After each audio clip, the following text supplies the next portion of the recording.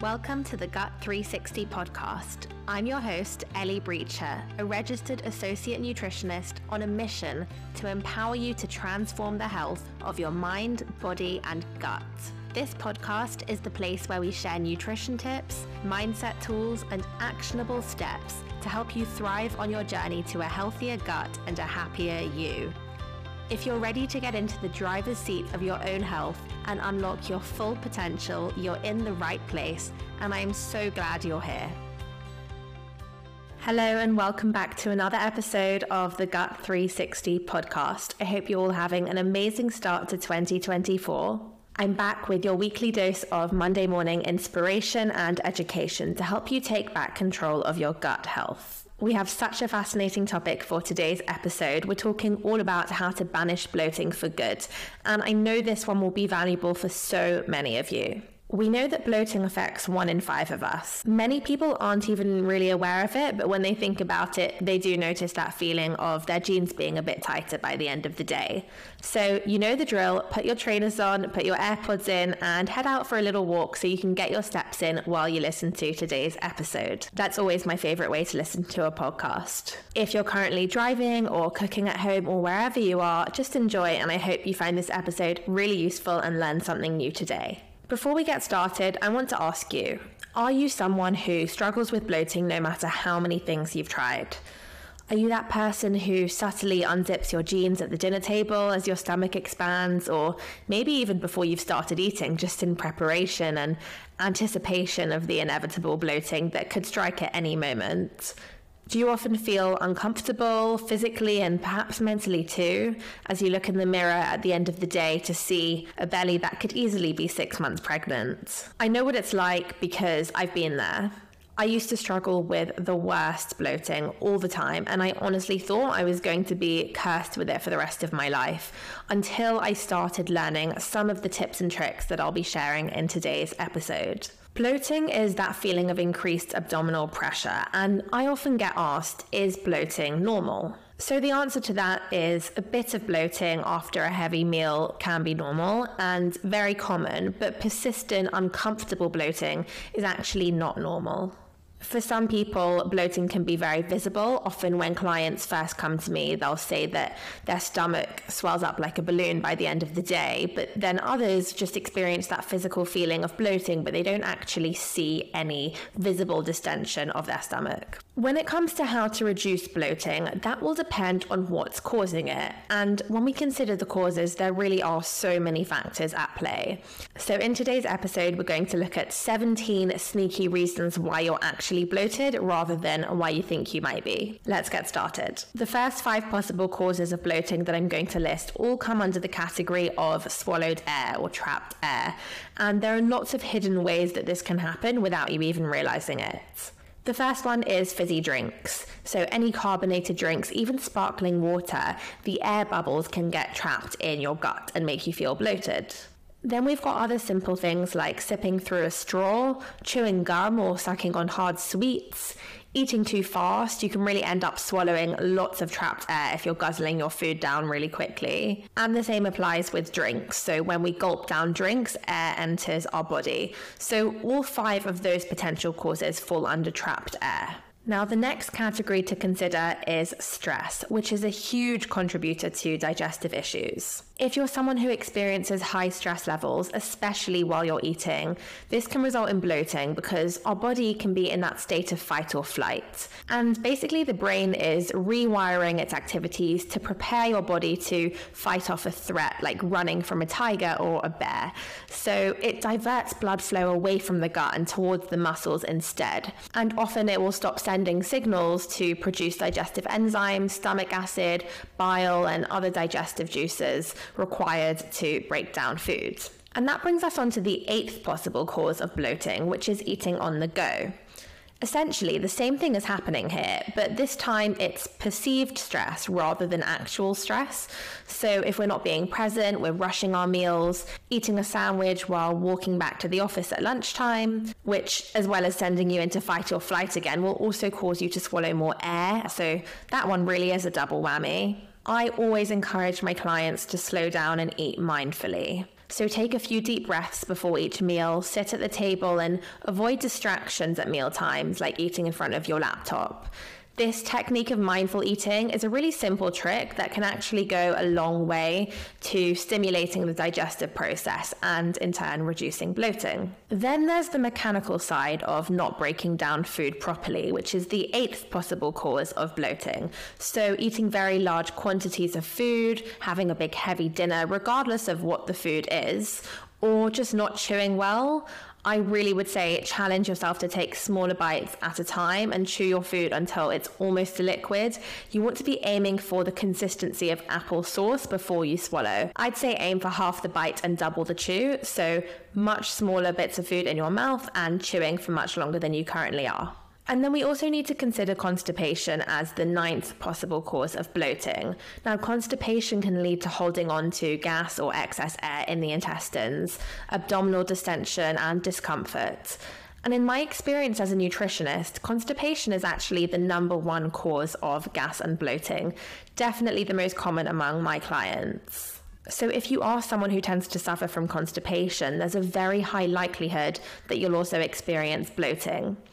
If you can remedy that constipation and get your bowels more regular, bloating typically goes away. So at this point, it's worth mentioning, I really would encourage you to reach out to a nutritionist, one who specializes in gut health, who can help you become more regular, have a healthier digestive system, and in turn reduce your bloating. And this is where I often get asked about fiber, which is the 10th possible cause of bloating. Now, fiber is an interesting one, and anyone who knows me or follows me on Instagram will know that I am a huge advocate of fiber. It's amazing for our health, and people who experience mild constipation will often benefit from gradually incorporating a bit more fiber into their diets. The issue is people who experience more severe forms of constipation often find that fiber actually makes their symptoms worse. So it's not that fiber is bad in and of itself, but as a nutritionist, what I would do is focus on getting your bowels moving first in a healthy way before increasing your fiber intake.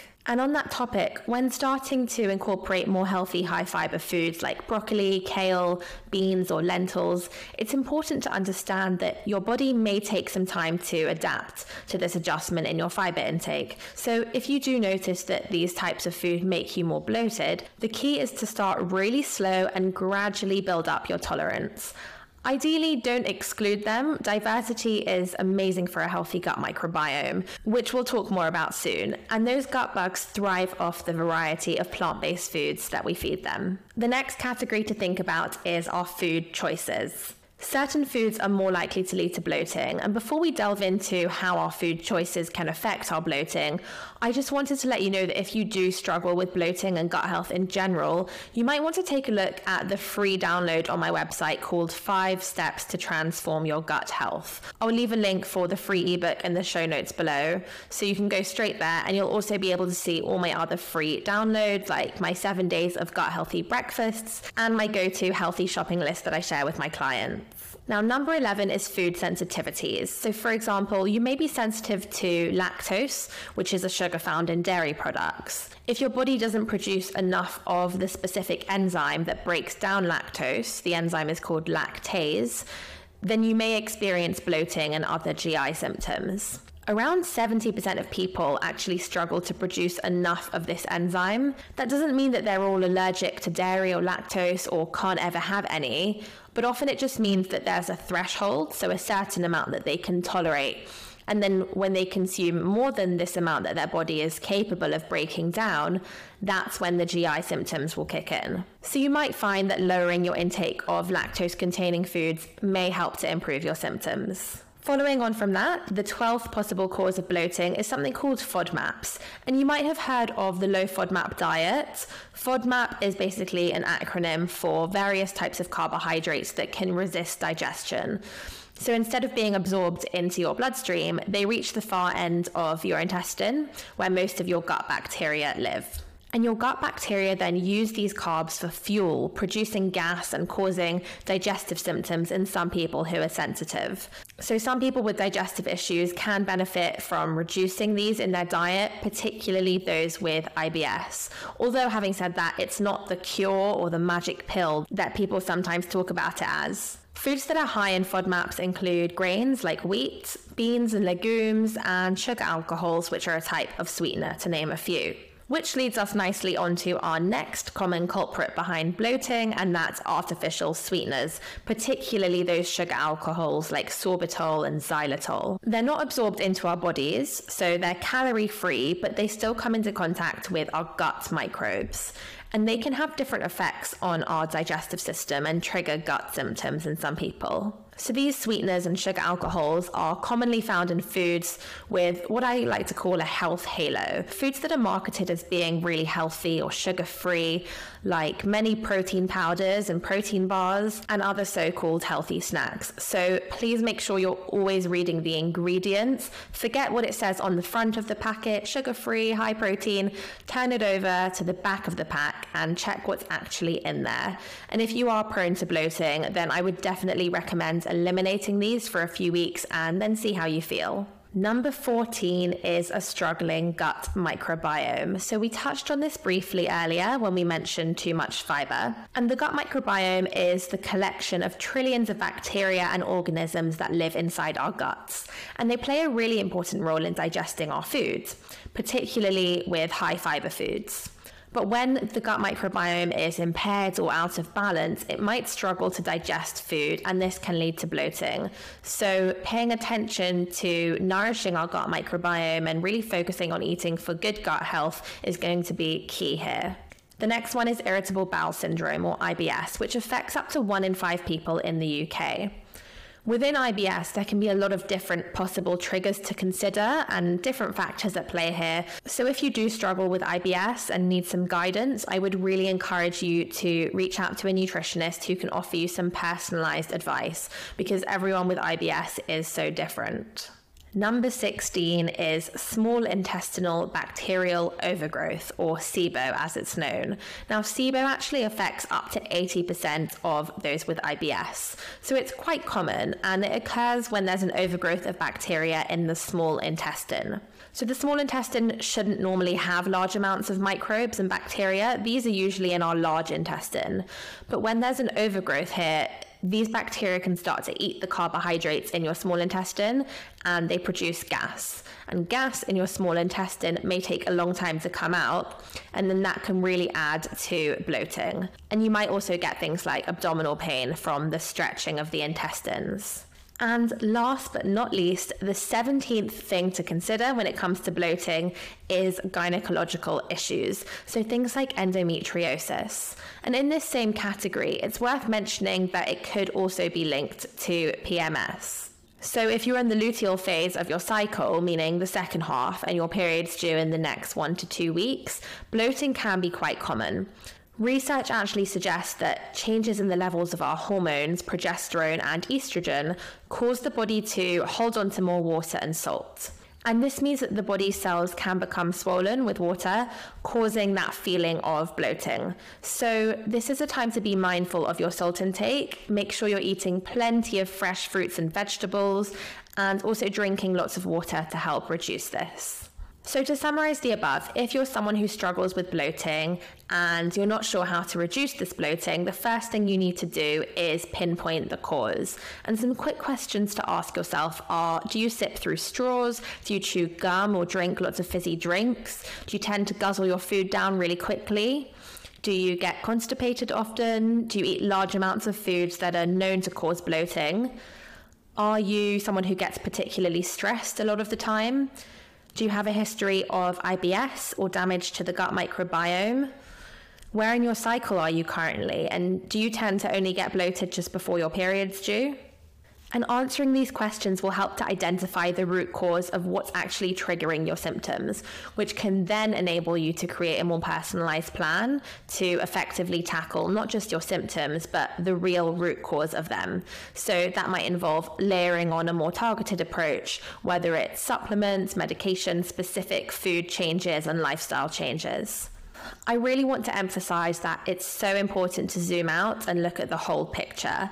There's a lot to it, but rather than thinking of that as overwhelming or confusing, the way I see it is that there are so many opportunities and different aspects to work on to improve your bloating. So if you've addressed one or two of these areas already with no luck, there's still so much more that can be done. So many people are suffering and in pain and honestly really desperate, but there is this whole toolkit full of tools that don't cost much. Sometimes you just need to rethink your approach to your gut health. Now, before I bring this podcast to a close, please keep in mind that persistent bloating could be a sign of something more serious, so please do speak to your GP if this is a concern. And if you struggle with your gut health, it really is advisable to work with a healthcare professional like a nutritionist who can provide you with that personalized guidance that can support you on your health journey and address any issues that you may be facing with your nutrition. Remember, improving your gut health takes time. It's not an overnight quick fix, and everyone responds individually to different foods. Also, just a reminder that none of the things we've discussed today should be taken as medical advice, and it's really important to approach these actions as part of a comprehensive and personalized plan, looking at what's going on for you as an individual. And then we can build these personalized plans based on your specific needs and under the guidance of a qualified nutritionist.